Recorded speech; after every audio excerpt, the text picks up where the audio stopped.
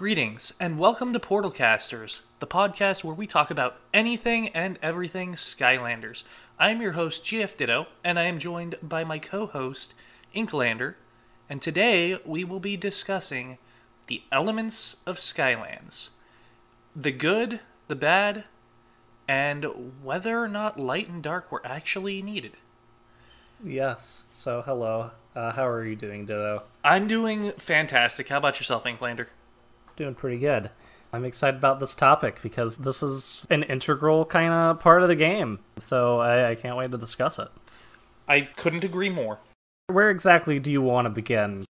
Why don't we have you list out the elements and talk a little bit about each element, and we'll go from there. Right, yeah. There are technically 11 elements in Skylands, if you count the Chaos element as an element. Otherwise, the elements in proper elemental order are Earth, Air, Fire, Water, Life, Undead, Magic, Tech, Light, and Dark, with the original 8 all having a elemental relationship with each other, to where some elements are weak to others and strong to others.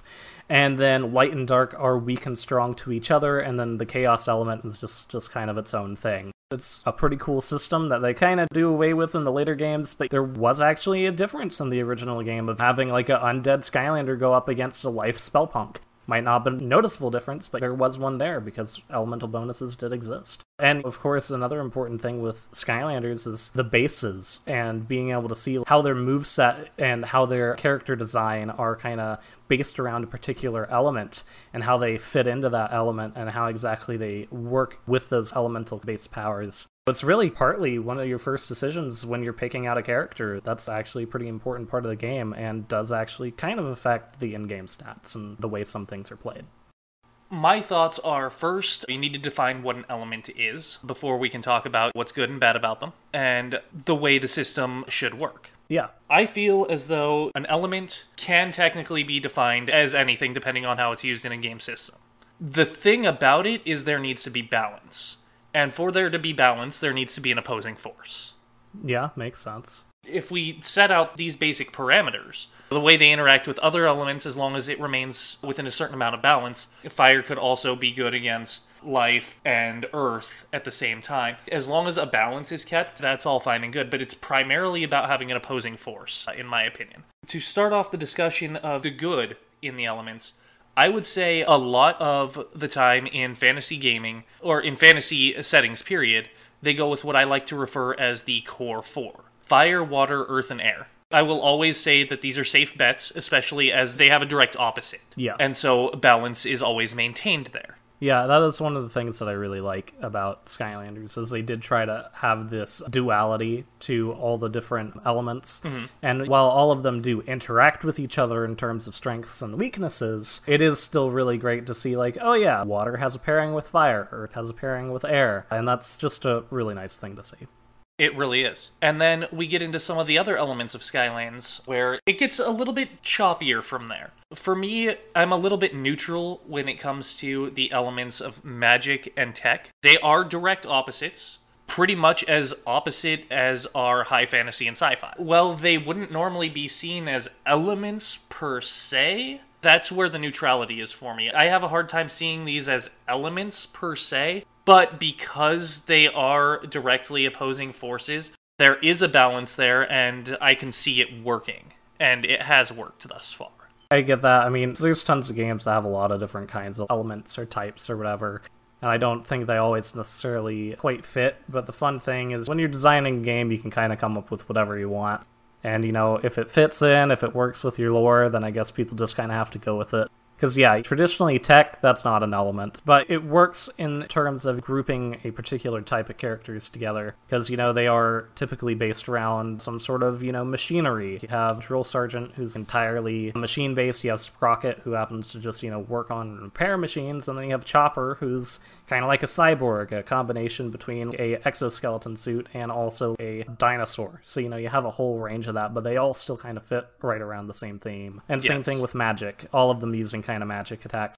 I think that works pretty well. and those two elements I feel like aren't necessarily some of my favorites, and I think it's mostly due to kind of color scheme, mostly because, especially from just like looking nice on a shelf standpoint, you know, you have all the water characters, which, you know, except for like Wham Shell, they're all like blues, or they're all like kind of sea greens. You look at them on a shelf and it's like, oh yeah, those are the water Skylanders. But then if you take a look at the magic element, their color schemes are all over the place. You know, you got Pop Fizz, who's blue. You know, you got Dunebug, who's almost the color scheme that they use for Dark and Trap Team. It's kind of all over the place to where it's a little weird to me, and so when you look at the magic element, it doesn't feel like as seamless on the shelf. You know, with Tech, you get Sprocket, who has red hair, and then you have Chopper, who's bright orange. It's a little disorienting in terms of just how they are presented in the games, but from a conceptual standpoint, I think they work. I 100% understand where you're coming from there, especially having them lined up on the shelves. You're right, the color schemes for the Magic and Tech Skylanders, they vary a lot more, and it's not as, let's say, soothing to look at. Yeah, I would agree. Meanwhile, Fire, that's like red, orange, and yellow. You know exactly what it is. Pretty much. Same thing with Earth. You're going to be getting a lot of like browns and a lot of darker tones. Easy to recognize. Then you get to Magic and Tech, and it feels like for the first couple games, they were just like, yeah, we don't really kind of know what we're doing with the color schemes here. Like, it felt like for the other ones, I knew exactly what Pantones they wanted to use, and then for Magic and Tech, they were just like, whatever, we don't need a spreadsheet for this anymore. So it's just a little weird, where conceptually, I do think they work. I think Undead also kind of had this issue in the beginning, although one cool thing about the Undead element that no other element has is that their bases are glow in the dark. That was a really cool touch. But I think its pairing of Life and Undead works a lot better. Here's where the discussion kind of turns, because Life and Undead are the two elements that I think are the worst. Oh, really? Primarily because of their names. Life and Undeath are more a state of being than an element. Okay. I don't feel like that's the proper way to be categorizing these characters. If they had called life nature or something like that, well, it's still not an element per se. Mm-hmm. It's an accurate categorization. Yeah. Whereas they called it life, and technically all of these Skylanders are alive. Yeah. Well, except the undead ones. Yes. And I don't feel they directly oppose each other either. Oh, interesting. So there's a lack of balancing there. But I do have more on that topic as we get into the final two elements. So light and dark, they are opposing forces. They do have a balance amongst themselves. Do you feel they were necessary to be brought in or not? See, I really don't think they were. One of the reasons why I primarily feel this way is I feel like just from a consumer standpoint, if you knew nothing about Skylanders and you were like a grandmother or something buying this for like, you know, your grandson, and he asked you for like a light figure, you would probably go in and accidentally buy a light core by mistake. You know, it's like, oh, it says that it lights up, it has the word light on it, and not knowing anything about the franchise, you might accidentally buy a light core when the kid actually meant that he wanted nightlight. That's a very valid point, actually, and that comes down to naming, just like with the life element. Yeah. Other fantasy settings use holy as the light element, for example. That makes a little bit more sense, I guess. With light, it's a little weird, especially because like they already had like a light kind of naming convention.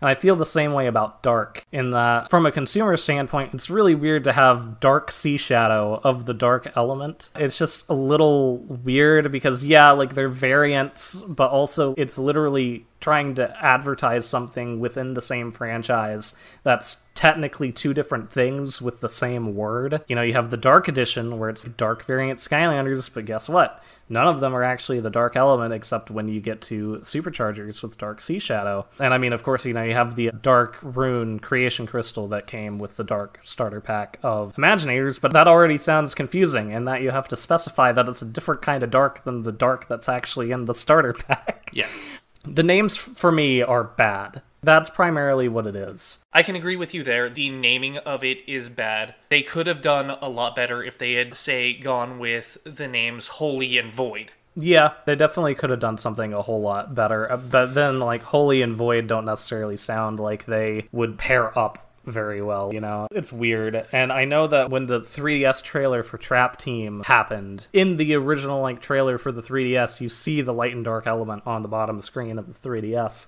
And so everyone knew that something was happening. And a lot of people were like, oh, it's going to be night and day which, while that also kind of is like a little bit more abstract and kind of weird, I would have preferred that naming scheme to Light and Dark, because Light and Dark's already in use in the franchise in different ways, but Night and Day, that's also very abstract, and I feel like they could have done a lot of cool things with a Night and Day kind of pairing. Night and Day, Dawn and Dusk? Yeah, like that would have been so cool, but they went with Light and Dark. And I mean, you know, it's not like I dislike the characters that came in there. Like, there's only a couple that stand out to me that are kind of not great, like Nightfall, and Astroblast was like kind of okay. Blastertron, because he's a knight and not a quick shot or something. Overall, like, most of them are really solid in design, really cool. The whole starburst kind of pattern they had for the base is spectacular. The whole shimmering metallic look they had for the paint. Same thing with Dark, and Dark evolved over the years too. From Entrap Team and Superchargers, it was a little bit more of that purpley green kind of look to them, where it's just like this weird like color shift kind of paint. You look at it one way in the light and it's purple, one way in the light it's green and it kind of shimmers. That was really cool.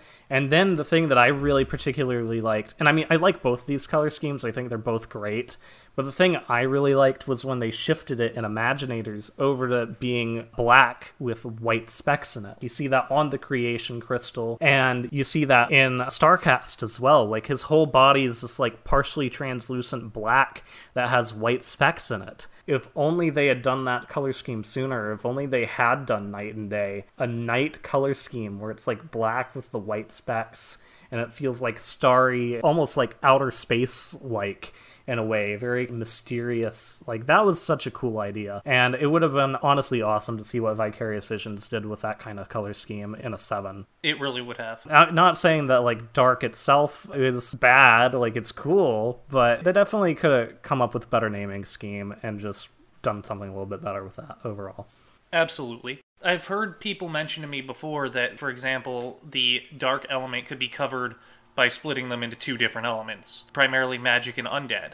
I've not heard that the same could be done with light. See, and where I've evaluated that and seen that perhaps that could be the case, if you could do so without fundamentally changing the Skylander itself, I could kind of see that point. Yeah. But at the same time, then light is left unopposed. Yeah. The question then is, with life being the other poorly named element, is there any way that those life element Skylanders could be categorized differently, perhaps with the light or whatever? Could perhaps night have encompassed both dark and undead, and day or something encompassed both life and light? Ooh, and could that have balanced the system? You know, honestly, it would have been interesting to see if they did some sort of, like, nature and supernatural kind of thing. That would have probably worked a lot better, honestly. I love how hypothetical we're getting here. It's just like, what if we just completely relabeled all these elements? Yeah, nature and, like, supernatural probably would have worked really well, because supernatural could have honestly fit light and dark elements with them in a way. Also, having this undead element here, that could have fit a lot of the dark element characters too.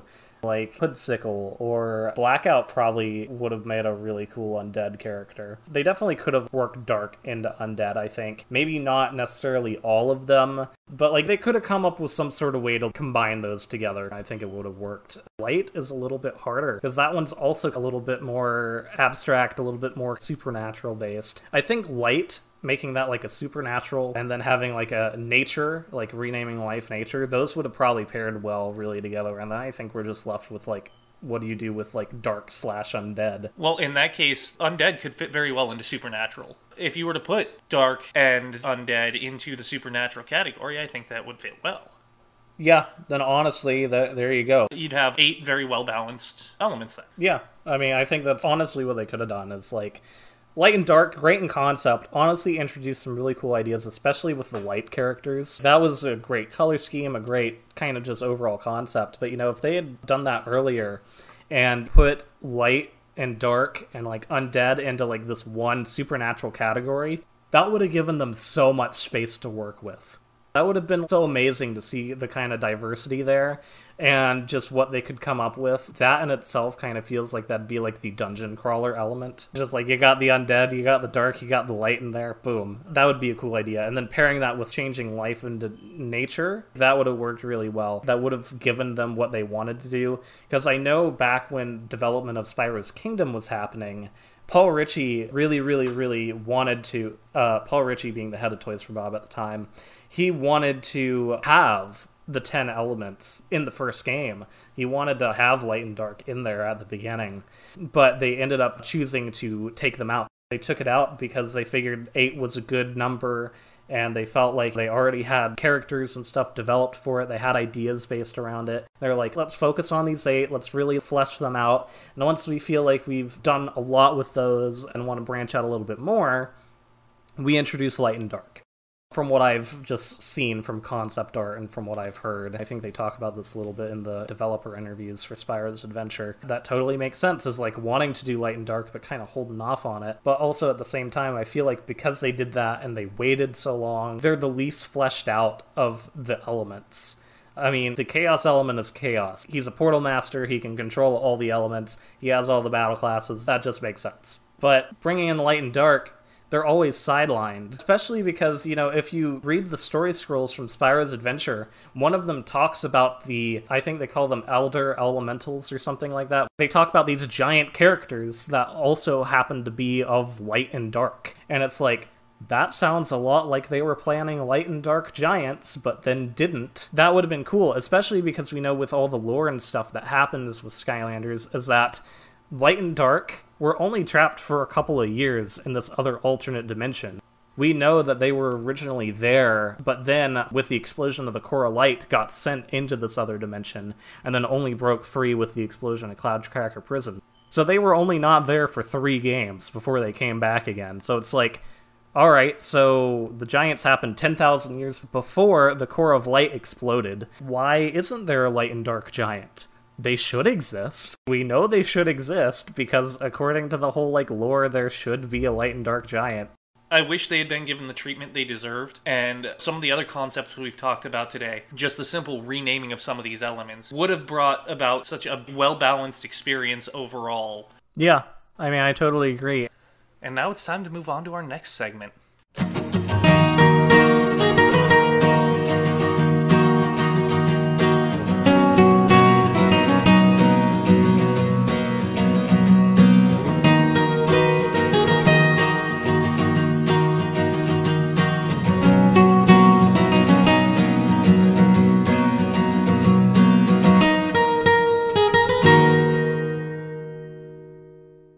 Here we are for the Legendary Treasure Hunt, where we try to find the best deals for buying Skylanders. This Legendary Treasure Hunt specifically is based around new in-box traps for Skylanders Trap Team. You would have seen this if you looked on our Twitter. We would have posted this on Friday, so you have a chance to try to hunt with us. This was my idea. I was like, yeah, you know what? Let's make this challenging. Let's try to find new in-box traps at a price of $50 or less. There's a difference between making things challenging and cranking it up to 11. I didn't think it would be that bad, but it was pretty hard. It was pretty hard. Yeah. I usually have it really easy with these. Bargain hunting is kind of my forte, but this one was pretty rough. Yeah, it was pretty bad. Unless you're like a new in-box collector, which cool if you are. I am for my chase variants, but not for anything else. There's no reason why you'd want a new in-box trap anyway, but I figured, yeah, let's go for it. For the scoring system, we're using 1 point for each trap, and also half a point for every $5 under the price limit of $50. And as the host of this week's segment, I am able to award 1 extra point to whichever lot I think is the most unique or the most special, the one that goes kind of above and beyond. So, Ditto, what do you have for us this week? What I have for us is a lot of 7 traps. 3 water trap, 2 magic traps, 1 earth trap, 1 air trap, all new in box, $49. Which is pretty great. I do believe $7, which is what it breaks down to per trap, is originally what they retailed for. I believe you're right. Yeah, I think it was like $6.99. Yeah, that sounds right. It might have been $5.99 and then $6.99 at Toys R Us, because they always upcharged everything. Skylanders $1. Or it might have been $7.99 at Toys R Us and $6.99 everywhere. That's the question. I'm sure someone that's listening will know and be able to tell us. Anyway, yeah, so it's basically the regular price of a trap, more or less. And honestly, you got some good variety in there. You know, you got a couple water, you got an air, you got earth, you got some magic in there too. It's honestly a fairly well-rounded thing, you know, when you look at, you got 1, 2, 3, 4 of the 10 elements there. That's not too bad. Not at all. Yeah, and you know, if you already have the starter pack, you're able to store a lot of water characters, and you also got a life trap, so that's 5. Honestly, not too bad. And you have a variety of sculpts in there, too. You got the magic skull, you got the water axe, the water log holder. It's a huge variety of stuff. Air jughead. I think this is a pretty good deal. I mean, you got it right under the price point, and it's pretty great. Like, this is retail price, so I mean, I have to give you the point for that. The extra special point, and then you get 7 points for the traps, so that's 8 points right there. You don't get any extra half a points for being under, since you are pretty much, like, right at it. I'm only $1 under, so I don't qualify for a half point this time. Yes, that makes your overall total of points 8. I should mention that my lot came from OfferUp. Yes. Now, what about your lot? Yes, so my lot came from eBay, and it's okay. It's 2 water traps. It's a water jug head and a water log holder. And then it also has the Chaos Trap. So it's 3 traps, and the Chaos Trap is new in box. I mean, it's not the Ultimate Chaos Trap, which came with the Dark Edition, but, you know, new in box, regular old Chaos Trap. And that goes for a pretty high price nowadays, so that's great. And this lot is $27.99. Pretty decent for that. Overall, like, not too great. You obviously get to trap Chaos, which is great, but then you only just get water traps, which if you have the starter pack, you already got a water trap anyway. So, honestly, the reason why I gave Ditto the point, a little bit more variety in there. Ditto didn't have a Chaos trap, but still, you're able to trap way more variety of villains with Ditto's lot than with mine. Plus, the Chaos trap, while cool, you can play as Chaos, you can only trap Chaos with the Chaos trap. That's a fair point. Yeah. So a little bit more variety, a little bit more excitement with gameplay, I think, from Ditto's. So with mine, I get 3 points for the traps, but then I am also quite a few dollars under the limit. So I'm about $22 under. That gives me 2 additional points. Basically, that brings my point total up to 5. So it's 5 versus 8. Ditto clearly wins. Great find, Ditto. Thank you. On the topic of traps, it seems we need to venture off to go fight some more enemies and deal with fighting them. So I think we're going to have to go ahead and hop aboard the Dread Yacht and sail off to our next destination.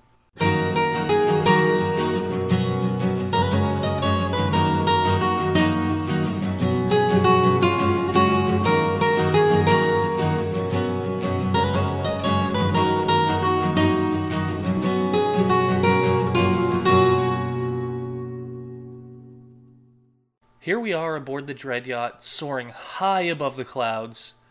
Flynn is leaning against the wheel, eating an enchilada. And I believe I see Spyro off in the distance. Our Dread Yacht Destinations tour today has brought us to the Dragon Temple. Yes, Dragon Temple, a level from Skylanders Imaginators, the last game. What do you like about it? What don't you like about it? What are your overall thoughts? My thoughts, to begin with, I like the overall design of the level. I do believe that the temple could have been more of the level, if I'm being honest. But all the cliff sides and the floating islands, I thought the scenery was actually really nice. I can't really say much for the music, but the scenery was great. There are a couple of things that didn't exactly work too well, but there are some things that did. For example, I think the bridge puzzle was overdone in this level. Okay, yeah. The whole pushing the blocks to get the islands to float, that was a far better touch.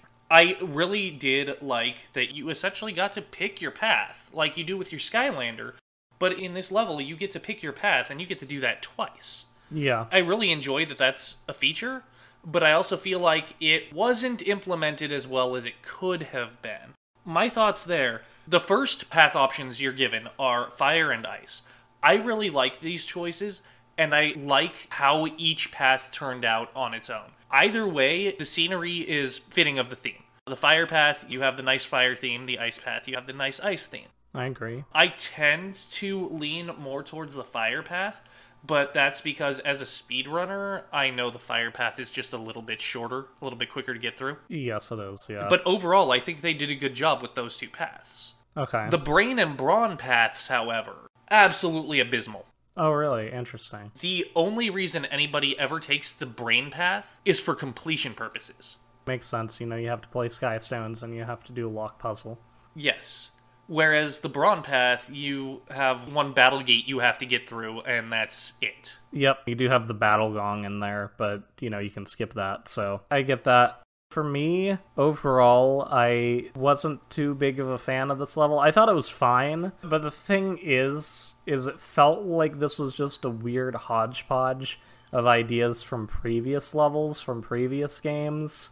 That just was weird. It felt like it didn't really cohesively work well with the level itself. As you mentioned, the bridges. So, like, the bridge mechanic from Trap Team made a return in this level. I really like it better in Trap Team. Trap Team has a little bit more fun with it. And yeah, here, you know, I felt like it was a little overdone.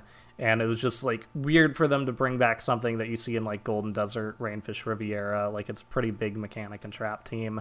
To just, like, kind of suddenly be dropped into this level was a little odd to me. And then the different paths, of course, like that's the Oracle from Skylanders Giants. It's the same idea, but I don't like the way that this level does it because I feel like the paths, the fire and ice, and also the brain and brawn are like way too short. I much prefer the Oracle version because those are actually a little bit longer. They have a little bit more content to them. Meanwhile, like the fire one, you can just like go through in a couple seconds. Ice, as you mentioned, does take a little bit more time. It just felt like they were like little snippets that they kind of just threw into the level for fun to like kind of change up from the like cliffside aesthetic to it.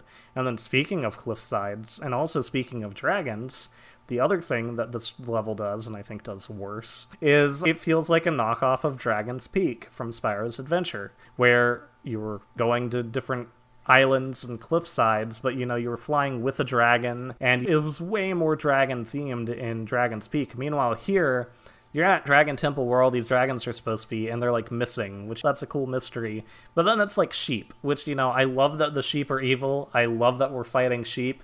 Hugo is right. That's one of the things that I really, really liked about this level. This was the introduction to one of my favorite Skylands enemies of all time, and that would be the Barbarian. Yes. I just absolutely love them. Hugo was right, the sheep are menaces, but I love that the Barbarian is a thing. Yeah, so I liked that. I really liked that. I just felt like this is Dragon Temple. Like, let's see some dragons, and you do see them, like, at the very end. And it's just weird to have it, like, Dragon Temple, but it's, like, sheep.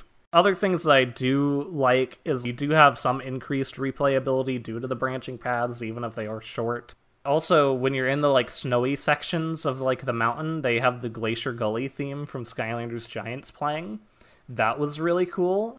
But overall, I don't think this is a bad level. It just felt like they took ideas from previous levels from other games. And they were like, yeah, let's throw this in there and that in there, and now we have a level. It wasn't necessarily a bad level. I just think it suffered in the way that other Imaginator levels do, in that they just kind of took ideas from other games and just like reworked them. They didn't really try to come up with anything kind of unique. A couple of ideas that could have greatly improved the experience. One, end the level right after the boss. Yeah, we got the dragon wings at that point, and we were able to float down to a bunch of little islands. That shouldn't have been part of the level. That should have been part of the overworld or whatever. I agree. The boss itself, the Bowslinger Doomlander, I really enjoy that boss battle, but maybe it could have been better if somehow the paths you chose on your way there had some sort of impact on the boss fight. Yeah, that would have been cool. That would have added a lot of replayability. And with that, our tour of the Dragon Temples has come to a close. And we are off to the next segment.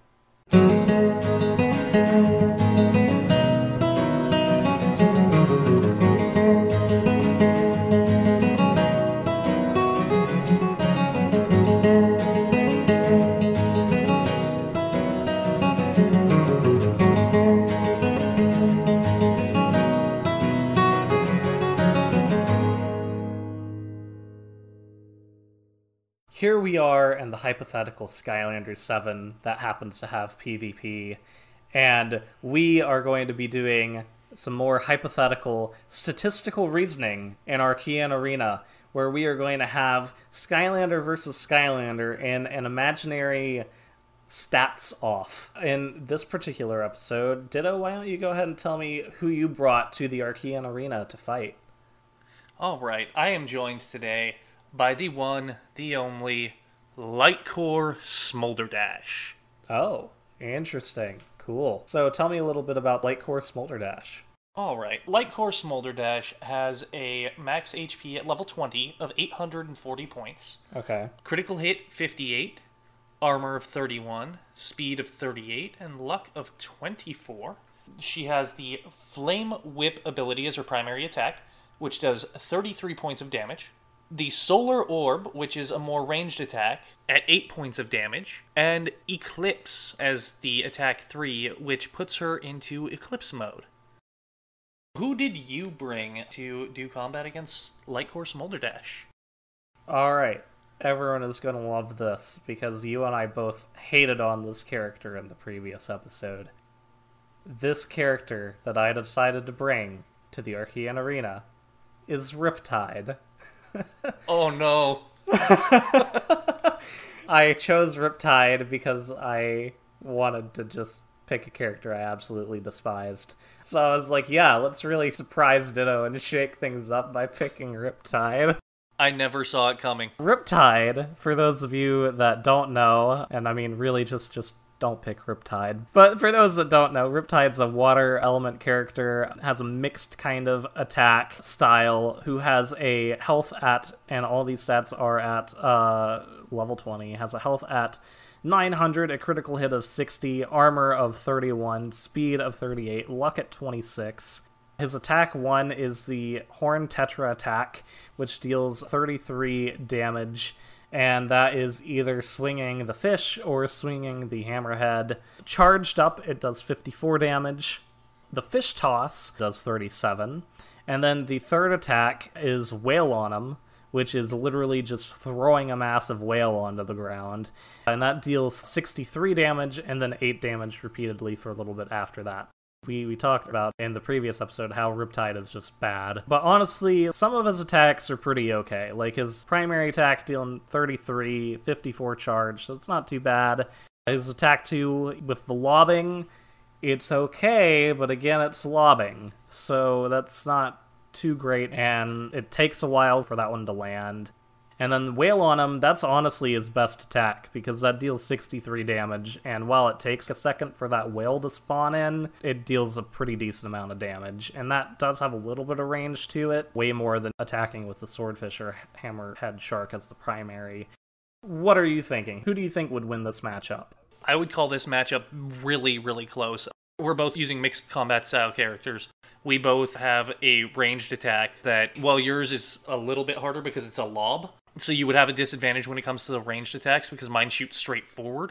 You also probably deal more damage with your fish than I do with my whips. I mean, if you get in too close, I can always charge up my primary attack to slam a sun into the ground for an explosion. Right, yeah. That does go off for 82 damage. Oh, wow. Okay, yeah. So that could be concerning for me. I do believe it's very close. I'm not sure I could call a winner on this one. Yeah. Your fish do more damage than my whips, but I can always just pull out an explosion to make up for some of that damage, albeit it's a bit slower because it has to charge. I want to say it's too close to call, but it might just barely be tipped in your favor based on attack speed.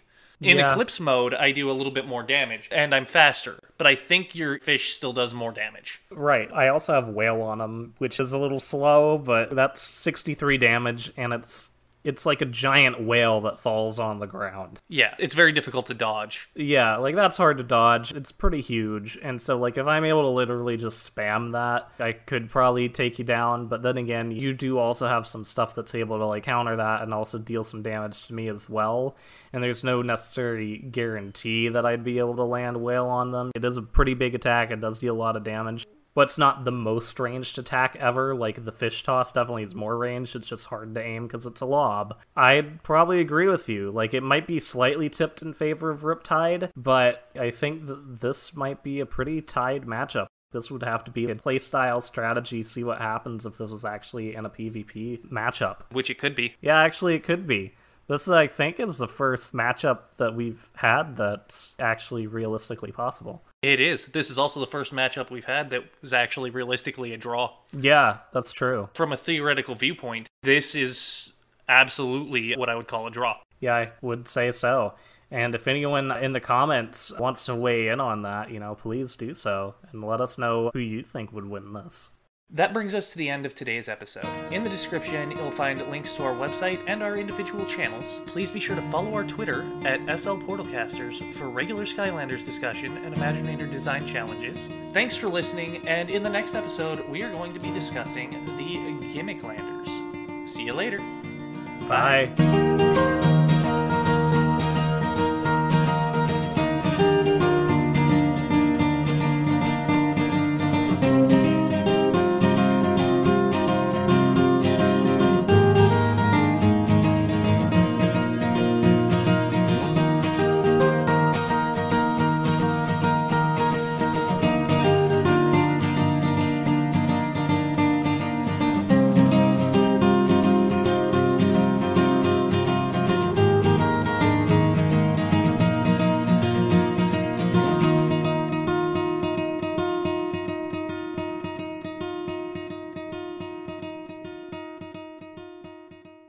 That gives me 2 additional points, so I get 4 half points, so that's 2, me being mathy.